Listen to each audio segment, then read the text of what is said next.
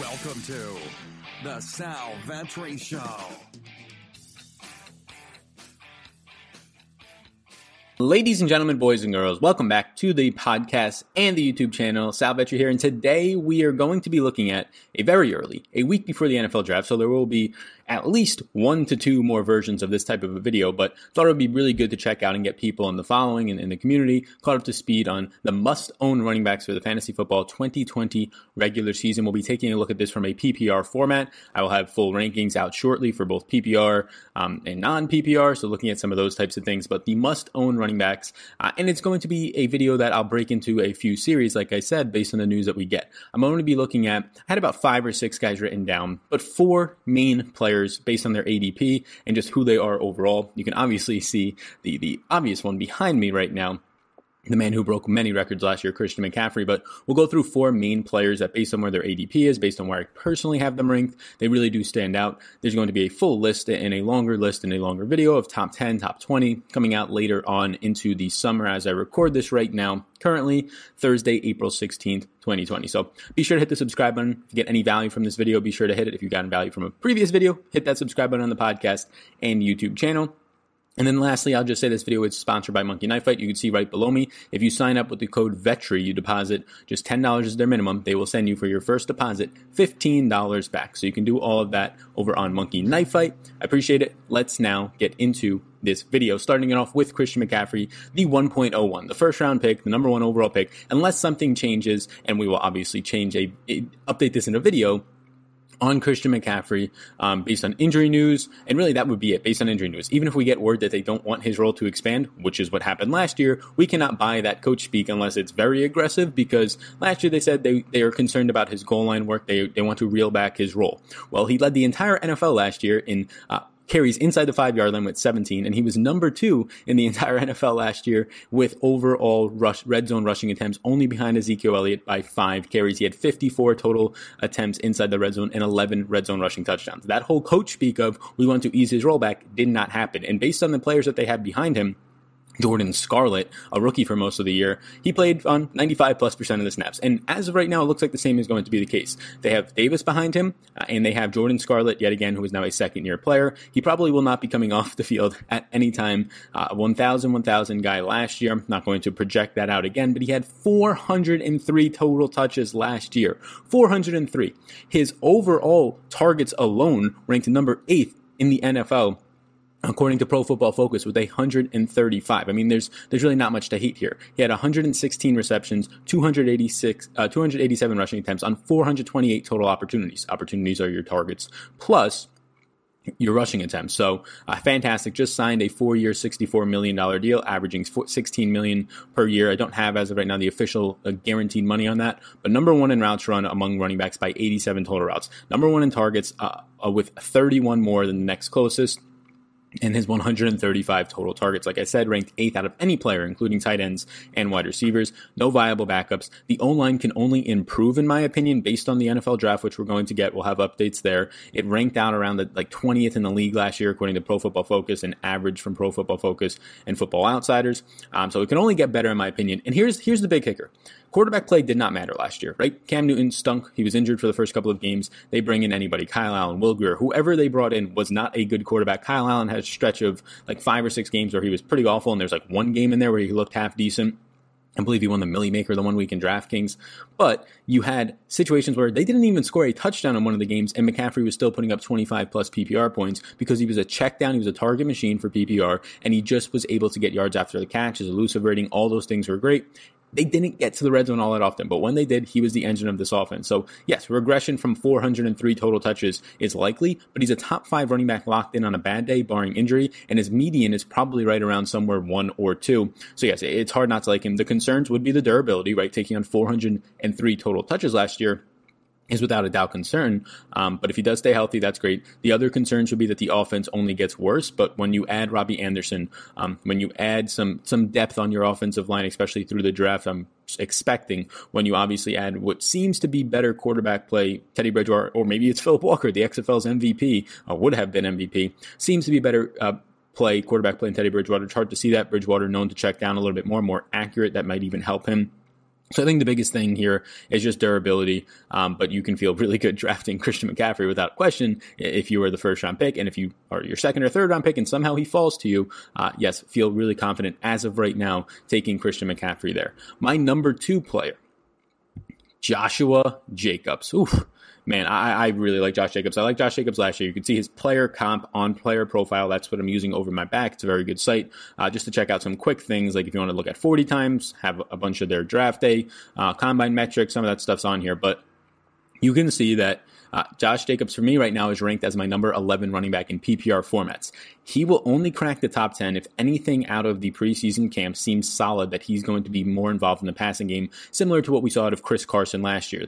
Pete Carroll, the Seattle offense, hyped him up in the passing game. We saw that a little bit in the preseason. If that happens at all with Josh Jacobs, he's going to crack my top 10 in PPR formats. Right now on the outside at number 11. He's being drafted early on, right around that 12 range. So I'm a little bit ahead of the ADP. It's only going to get higher, though, for a guy like Josh Jacobs. Here's why. So Josh Jacobs last year only played 13 games due to injury. He only saw 27 targets. So 2 targets per game, if you will, for easier math. That's not fantastic. We knew coming out of college that he has the ability to catch. They said all year long that they wanted to hype up his passing game work, and they never did.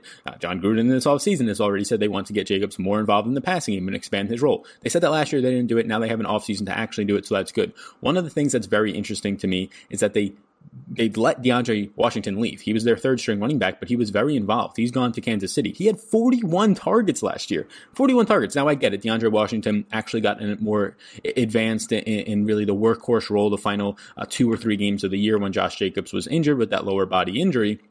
But 41 targets in those couple of games that he had the spike towards the end of the year compared to Josh Jacobs' 27 targets in 13 games. So you have 41 targets. You have 36 receptions going out the door now to Kansas City. They have not yet brought anybody else in who seems to take on that role. The obvious elephant in the room is Jalen Richard last year, who just signed a 2-year, $7 million contract to rejoin the team, but he's still going to be that change of pace back. Even if Jalen Richard continues to use his normal role, there is still 40 or so receptions now to go around with Josh Jacobs heading into his second year, an offseason, full season under his belt, another offseason to prepare as much as we can based on what happens with coronavirus. But he is looking very solid, in my opinion, and any whispers, any solid whispers, we're not going to take coach speak as the holy grail, but anything solid and solidified coming out of camp and the preseason on his pass catching role, you're going to want to be ahead of the curve because he could easily jump into, honestly, based on where the running backs kind of fall after the top 4 or 5 this year, he can jump into like a top 6 running back off the boards if his pass catching game looks really good. And the big reason why is in those 13 games,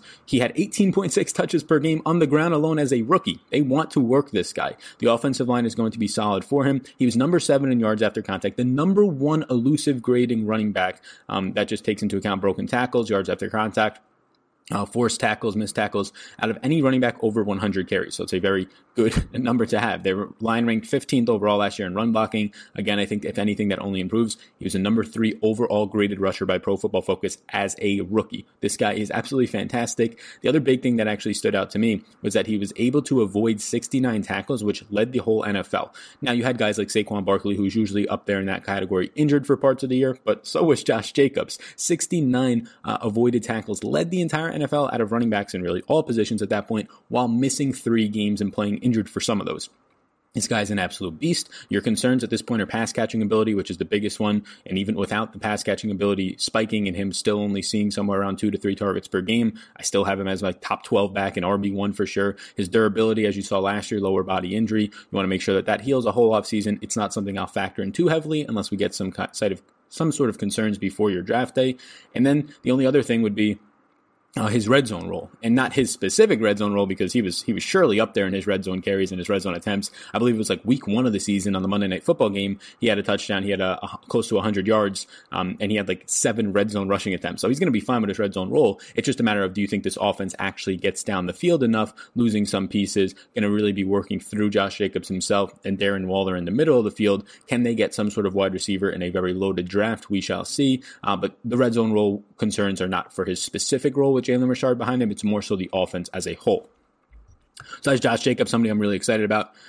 Number 3, Austin Eckler, the new starting running back we shall see actually for the Chargers. So you get no Melvin Gordon. Melvin Gordon joins a weird 3-headed backfield. Maybe somebody will get cut from Gordon, Philip Lindsay, and Royce Freeman, which seems to be the order of that backfield. The Danny Woodhead comp is funny just based on both of them being Chargers in the top right corner.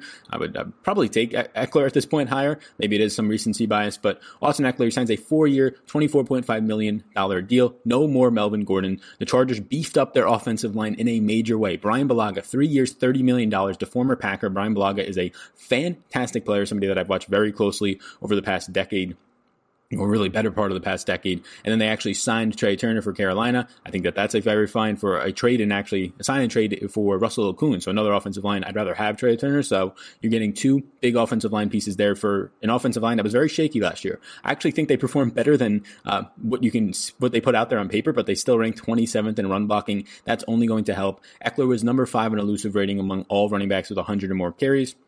He was 6th in fantasy points per game in PPR format out of running backs. The only running backs ahead of him were guys like Christian McCaffrey, were guys like Ezekiel Elliott, Nick Chubb, some of the guys that we're used to thinking of as top running backs in the league. And this was Austin Eckler doing that for part of the year where he was the main guy before Gordon's holdout ended. And then parts of the year he wasn't. He was splitting work with Melvin Gordon. He was being used in the slot as a shifty gadget type player as we've gotten accustomed to him being. He ranked 2nd in targets for running backs, only behind Christian McCaffrey with 108 to McCaffrey's 135 last year. He saw 7 carries inside the 5-yard line, which is very encouraging, and 16 total red zone carries. Those are encouraging numbers because we know Melvin Gordon was there for more than half of the year, and Gordon is typically the red zone and goal line back. So seeing 7 carries while also being in a backfield by committee is very encouraging. So I do like Austin Eckler. I currently, if I look at my rankings, I have him ranked very high. I have him as a top 8 running back right now. You're going to get the consensus on Austin Eckler being around a top 12 to 15 running back. So I have him ranked very high. This is PPR format. I should clarify that. And this is going to change based on news that we get about their backfield. Justin Jackson, as of right now, is the main backup. He's been there for a few years. He has shown a lot of promise, a former 7th round pick for them. I think he was the last pick in the 7th round, something close to that.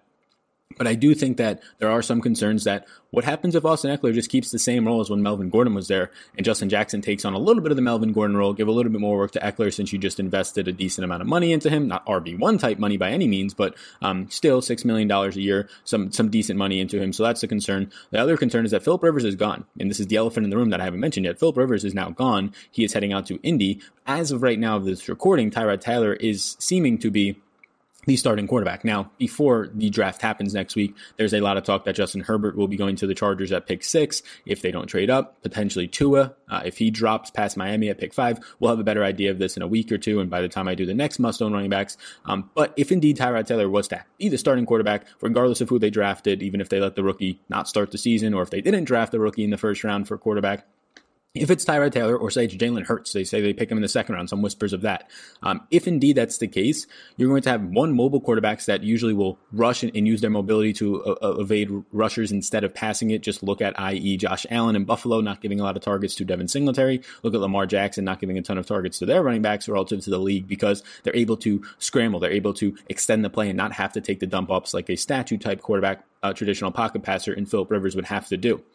So mobility is gone. Philip Rivers just in general checks down above average in the NFL, probably because, though, it's a little bit skewed because of the running backs he's had, right? You look at the running backs that he has had, and Danny Woodhead and Austin Eckler for the better parts of his career. Those are guys that are just primary and very elite check down guys. Ryan Matthews to an extent, if you will, when he was healthy. So those are the major concerns that his role does not change. I do think he'll probably move back a little bit for me, but just based on the pass catching role, he's going to see a ton of targets. And if you can just increase his goal line work and you can think that this offense does move the ball well, their defense is fantastic, maybe some short fields, just even more red zone opportunity. If the red zone role just bumps up a little bit, if he keeps the same pass catching role and you get a little bit more out of him on the ground, I think he's a top 10 back without question.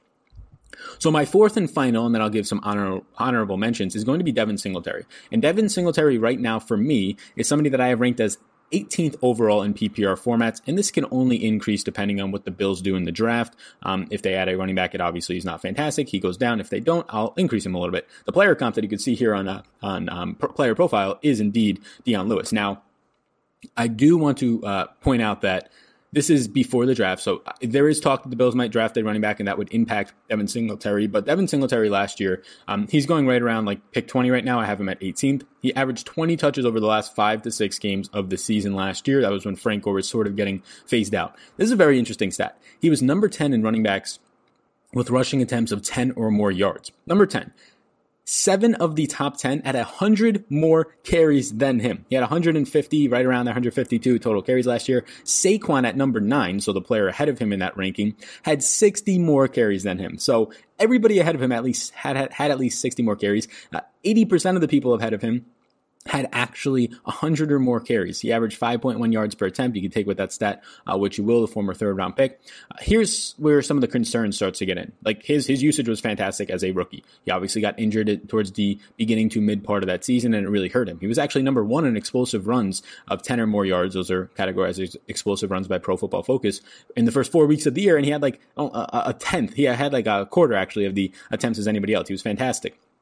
18 red zone rushing attempts, 4 inside the 5. Those numbers will only go up with Frank Gore, who continued to get goal line work for some odd reason last year, and be very inefficient with it. Here starts to come the concerns, and the reason that in PPR formats, he's barely inside my top 20.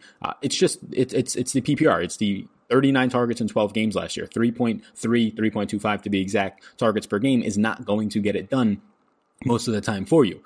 And they had Frank Gore back there. He was seeing some targets, but it's just a factor of this offense. Josh Allen runs the ball. Josh Allen actually still sees designed runs. Josh Allen scrambles. He does not check down, similar to what I was just talking about potentially Tyrod Taylor or Jalen Hurts or whoever the starting quarterback is. If there is some mobility factor there, as it seems to be with Tyrod for now for the Chargers, yeah, this is the case for the Bills as well. And then also you'd factor in that, yes, he was very good in the intermediate range. Josh Allen actually number 1 in intermediate passing last year, believe it or not. But he was looking intermediate. He was looking deep. They were rarely checking it down. And if they were, it was to Cole Beasley in the slot, not to his running backs. He would just scramble. So that's a major concern is the actual targets. Will they come up? Even if he is the workhorse back there, the only viable running backs behind him right now is TJ Yeldon, and that's actually a decent concern as well. So the pass catching work is a big concern, 3.3 targets per game because of Josh Allen's mobility. I don't see that changing as much, and around the goal line is a major concern as well. Frank Gore bumped down his goal line touches last year, but Josh Allen is going to continue to bump those down. Josh Allen had 21 red zone rushing attempts and 5 inside the 5-yard line last year. He had a 100% conversion rate.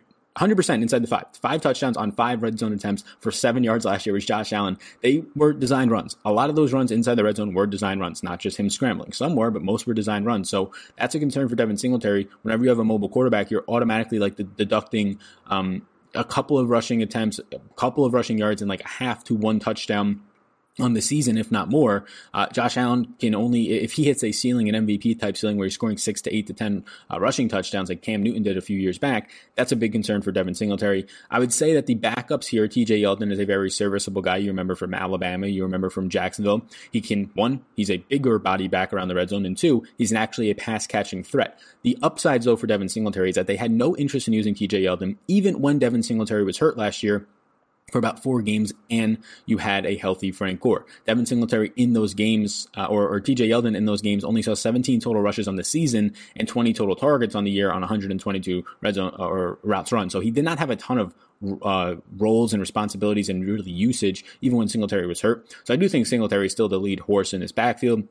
We saw that over the last, 35% of the season in those last 5 or 6 games where he had 20 touches per game on average. So there's a lot of upside out of him. He has a lot of elusiveness, broken tackles. He has a lot of big play upside. His concerns are that he has a mobile quarterback who gets designed runs, especially around the goal line. And what is his pass catching role looking like? I think he's a top 20 running back regardless of if his passing role increases or not. And I think if it does increase, similar to Josh Jacobs, there's a very high ceiling there. Not the same height as Josh Jacobs because Jacobs isn't having a mobile running back steal some of his work, especially the important work in the red zone. But I do think that top 15 upside is there for Singletary based on the pass catching work, if indeed it is there. So those are 4 guys that I think are must-own running backs right now. I did point out some of their flaws, and obviously this is going to change after the draft, after we have some OTAs, after we see the preseason. So this style of a video is going to come at you at least 1 or 2 more times. I'm going to expand it to 5 or 6 or 7 running backs.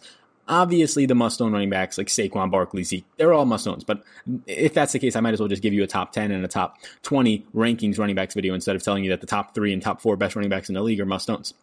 That's obvious. I'm trying to find some ADP guys, some guys that really stand out to me earlier in the year. Again, this is a very early video. It's mid-April of 2020 right now. The pandemic is going on here, the coronavirus, depending if you're watching this further in the future. But I will be updating this video throughout the summer, probably once again after the draft, OTAs around June, and then definitely before the season starts and probably around August. So these are 4 guys. Kenyon Drake, Marlon Mack were some honorable mentions at their current ADPs, as well as Marlon Mack. His teammate Nyheim Hines is actually an honorable mention as well. We'll get more into that in a future video. So once again, this video is sponsored by Monkey Knife Fight. If you deposit $10, their minimum there, they will 100% match you and throw in an extra $5 amongst your first deposit. So if you want the free $15 below me to play, you head over there, use the promo code SAL, or use the promo code Vetri, and you just deposit $10, you'll get $15 to play with. So appreciate you all tuning into this video. My name's Sal Vetri. Please do hit that subscribe button before you go. You can follow me and answer and reach out with any questions down below in the comments or on Twitter at SalVetriDFS.